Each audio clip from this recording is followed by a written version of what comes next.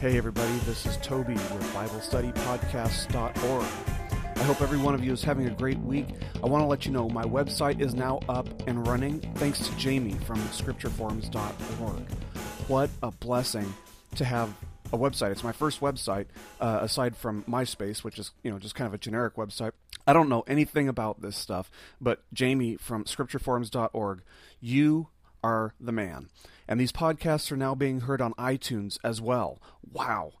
But, anyway, we are praising the Lord because He has really blessed this ministry, in ways that I never would have foreseen. So, I'm really thankful, and I'm praising the Lord today. I hope you are too.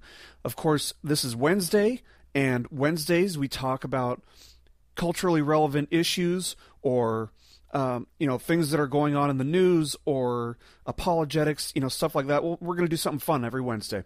And of course, today, what we're going to talk about is James Cameron's discovery of, quote unquote, the bones of Jesus. He supposedly found Jesus's tomb, and next to him, and in this tomb, there were the bones of Mary Magdalene and their son, the son that Jesus and Mary Magdalene had together.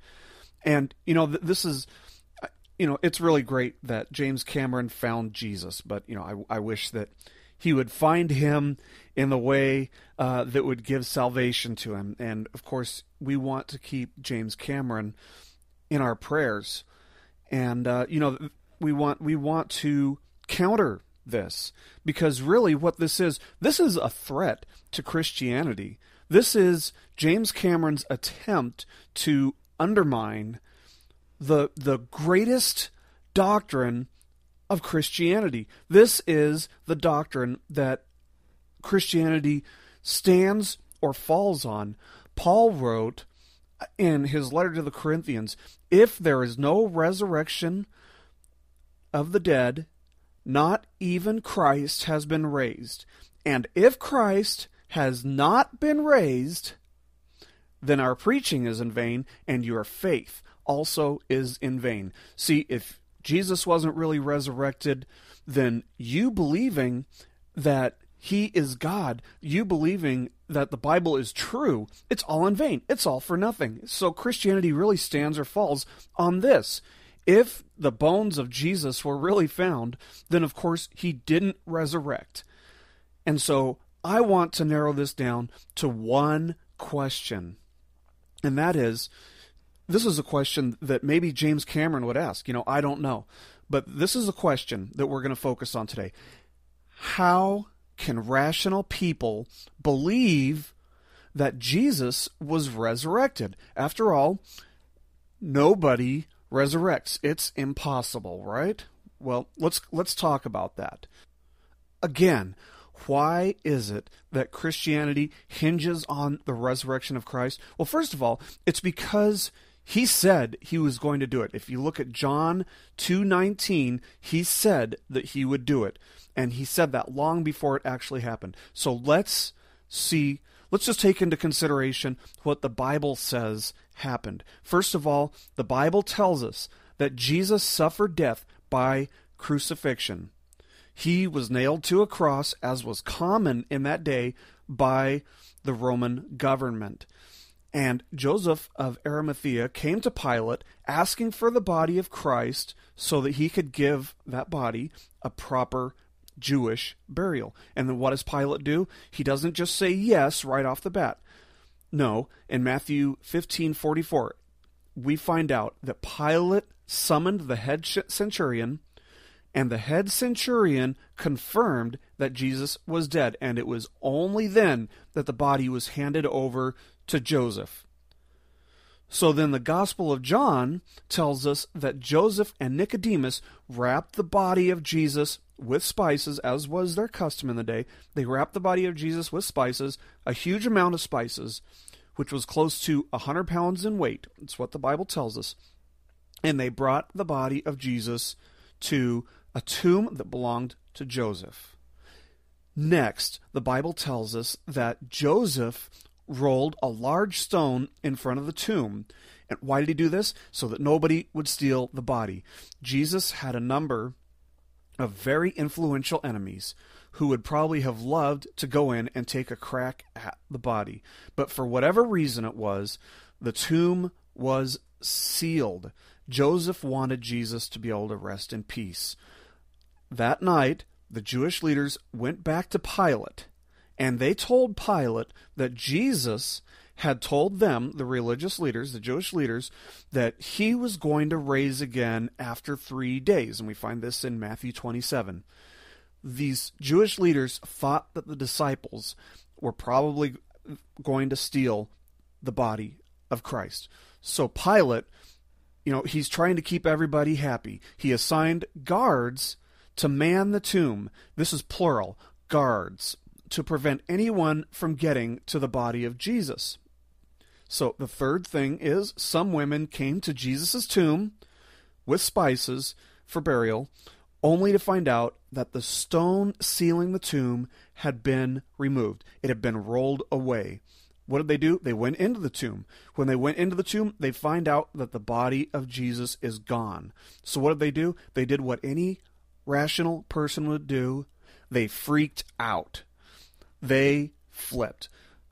Most of them went and got the disciples who were gathered, and they didn't believe it either. See, they weren't expecting a resurrection. They were thinking, this was our Messiah. This is the guy who was going to deliver the nation of Israel from the Roman Empire. He was the one who was going to set us free from all that, and now he's dead. What are we going to do now? They weren't expecting a resurrection. Some of the disciples, as a result of what the women had said to them, some of the disciples, Peter and John, came and verified that the stone had been rolled away and that the body was gone.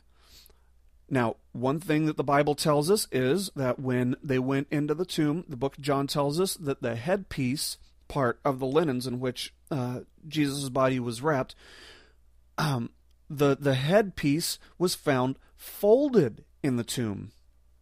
Now, just a side note here. If his body had been stolen, a thief, the person who went in there, would not have likely taken the time to fold a headpiece. They would have wanted to get in there and out of there as fast as they possibly could. So anyway, we find out that the headpiece is folded. And then the last part of this story is that Jesus then appeared to James, then to the rest of the disciples, and then, as Paul tells us in the 15th chapter of 1 Corinthians, he appeared to over 500 people. Now, this is all what the Bible says. Everything that I've already told you, that's what the Bible says. But what we're going to do, let's look at the facts. Let's question this. It's okay to scrutinize the Bible. It's okay to scrutinize Christianity, because you know what?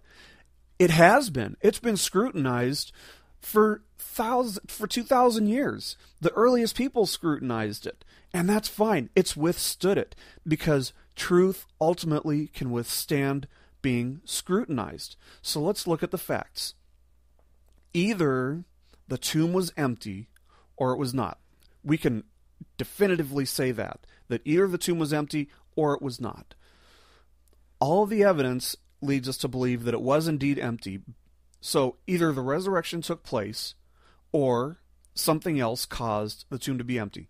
But okay, so this narrows us down to 3 possibilities. We have 3 options here. First of all, there's the possibility that the tomb was not empty, that Jesus was still in his tomb. The second option is that the tomb was empty, but not because of a resurrection, not because Jesus had raised from the dead. And the third possibility is that the tomb was empty because of the resurrection. Now, we're going to address these one at a time. The first option, like I said, is that the tomb was not empty. And this seems highly improbable. Could it be that the location of the correct tomb was not known? Maybe they went to the wrong tomb. And I'm going to say no, because Joseph put Jesus in Joseph's own personal tomb. The followers of Jesus all knew where the tomb was. The women did, who had gone to lay spices on him, and Peter and John, who ran there after receiving the news that the body was gone. Peter and John went to the same tomb. They all knew where to go. And third, the Roman guards, when they were assigned by Pilate, they knew where to go to find the tomb. So maybe the skeptic would ask, maybe they went to the wrong tomb.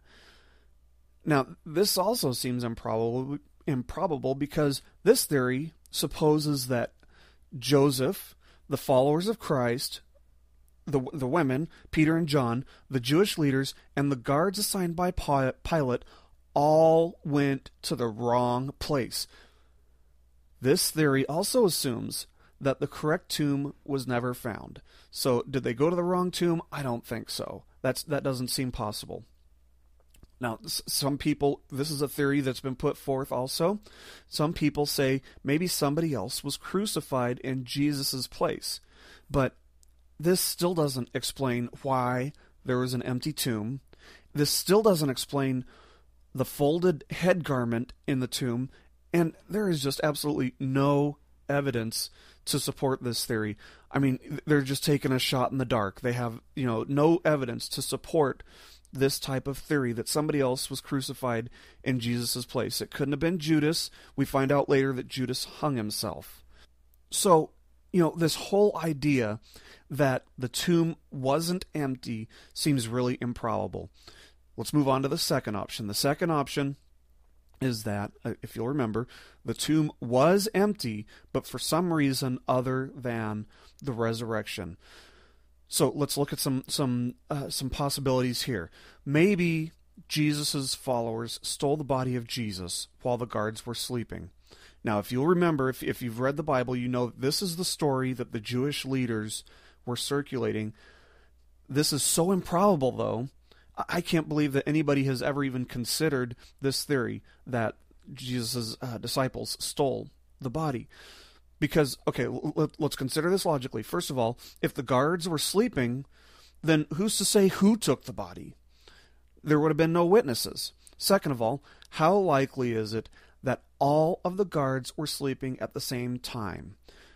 These are guys, their lives were on the line here. If these guys didn't do their job, they were in trouble. These guys were professional and disciplined men, so the likelihood of them all being asleep at the same time, I don't think so. Third, if they were sleeping, don't you think the sound of this huge stone being rolled up a hill, and because there would have been a slight incline for the stone to roll down into the place, the opening of the tomb. So if they were sleeping, wouldn't the sound of this humongous stone being rolled away wake them up? I think it probably would. That wouldn't be something quiet. Also, we have to ask ourselves, what motivation would the disciples have had to steal Jesus' body? Why would they do that? Most of those guys, we find out that later on in life, they suffered greatly for claiming that Jesus rose from the dead. They suffered greatly for trying to spread the gospel. And here's the thing. People won't suffer for a hoax. Somebody would have cracked. All of these guys were subject to brutal beatings, brutal methods of being killed. And you're trying to tell me that not one of them cracked when they knew that this whole thing was a hoax? I don't think so. That's also unlikely. Also, how did a frightened group of individual citizens, the disciples and the women, overcome a unit of Roman guards? They wouldn't have even tried. They knew that these guys, they've got these huge swords, they've got horses, and they've got, more importantly, they've got backup. So I don't think they would have tried to take on the Roman guards. And finally, we take all of these factors into account, and we find out, that logically and rationally speaking, it's impossible, or at least highly, highly, highly unlikely that the disciples stole the body of Jesus. Okay, another possibility is, maybe the enemies of Jesus stole Jesus' body. And about this theory, I just have to say, that is totally desperate. You have to be completely desperate to think that the enemies of Jesus stole the body. Why would they have done that? They wanted him dead. As long as he's in the tomb, everybody thinks he's dead. If they had stolen the body, they would have at least produced it once people started looking for it. Because if you stole a body, I mean, you first of all would have had to have gone past the Roman guards or bribed them. You would have been busted, man. You would have been in a lot of trouble. So I don't think that's possible either. I don't think the enemies of Jesus could have stolen the body. That's not rational. Maybe Jesus didn't really die on the cross and was later resuscitated by the cool air in the tomb. How many of you guys have heard that one? I know that's a possibility that I heard when I was in college. I thought, there's this possibility, because one of my professors had brought it up, there's this possibility that the cool air in the tomb was enough to wake him up. He'd been beaten up and everything, yeah, but, the cool air, would have woken him up after a few days. And this is actually, one of the more popular theories. But in order for this theory to have happened, Jesus would have had to have survived. First of all, he would have had to have survived the beatings at his trial. He would have had to survive the scourging at his trial and the crown of thorns. He would have had to survive the crucifixion, having, immense amounts of blood lost, after having nails pounded into his feet and his hands. And he would have had to survive the spear being thrust into his side and all of the water and blood pouring out of his body as a result of that. And you're telling me that after all of that a couple days later, he's going to resuscitate because of the cool air in the tomb? I don't think so. But, he also would have had to have been able to breathe while he's wrapped in these 100 pounds of linen and spices. I think that's pretty unlikely for somebody who hasn't been beaten, for them to survive that for 2 days. He would have had to have survived 3 days with no food or water after losing an enormous amount of blood. He would have had to have rolled the stone up a hill, the stone which sealed the tomb. He would have had to have rolled it up a hill after having no nourishment for 3 days. And he would have had to have done that without the guards noticing, or he would have had to have overcome the guards, which would have, required a lot of strength, a lot of skill. And after losing all that blood and being beaten like that, I don't think so. And finally, he would have had to have walked for miles on his feet. And what had happened to his feet? They were pierced. If he hadn't really been killed, his feet were at least pierced. So, in order for him to have gotten out, we have to believe that he walked on pierced feet. I don't think so. So, this whole theory that the tomb was empty for a reason other than the resurrection is totally shot down. Maybe Jesus' followers all lied about seeing him alive. Let's consider that possibility. What if this was a story that they had all made up? Again, I like I said earlier, people won't die for a hoax. They won't die for a lie. People won't die for something. Let me correct that. People won't die for something that they know is a lie. The terrorists on 9/11, they were all willing to die, but they died for something that they thought was true. But people won't die for something that they know to be a lie. Also, if the followers had lied about seeing him alive, why would Paul have mentioned that some of the witnesses to the resurrection, the 500 witnesses, that's a lot of people, why would Paul have mentioned that these witnesses lived amongst the Corinthians when he wrote to the Corinthians? He would have said, there were all these witnesses, but, none of them, you wouldn't know any of them. And also this theory requires that every single person, all 500, who saw the resurrected Christ, be in on this hoax, and that not one of them gave away the secret. Not one of them told the truth that Jesus, we lied. He wasn't really alive. not one of them cracked to save themselves before they and their families were fed to lions by the Romans when the Christians were persecuted. I don't think so. They wouldn't have lied about seeing him alive. There would have been no personal satisfaction for them having done so. They suffered for it. Somebody would have cracked. So when we take all of this into consideration, the only possibility that we're left with is that the resurrection really did happen. And that's why the tomb of Jesus was empty. You see, the evidence for the resurrection of Christ is overwhelming when we take all of these factors into account. And, really what this does, in my opinion, this turns the tables on the original question, which was, if you'll remember, whether or not rational people can believe that Jesus rose from the dead. So the question that's actually more logical, given all of these considerations, is how can rational people not believe in the resurrection?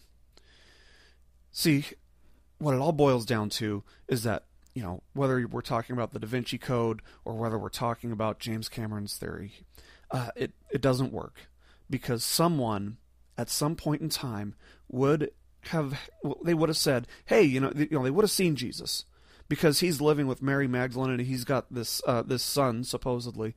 But somebody would have seen him and said, hey, I read that you ascended into heaven and, that you raised from the dead, but, here you are, you're married to Mary Magdalene and you've got a son. Nobody ever came forward and made such a claim.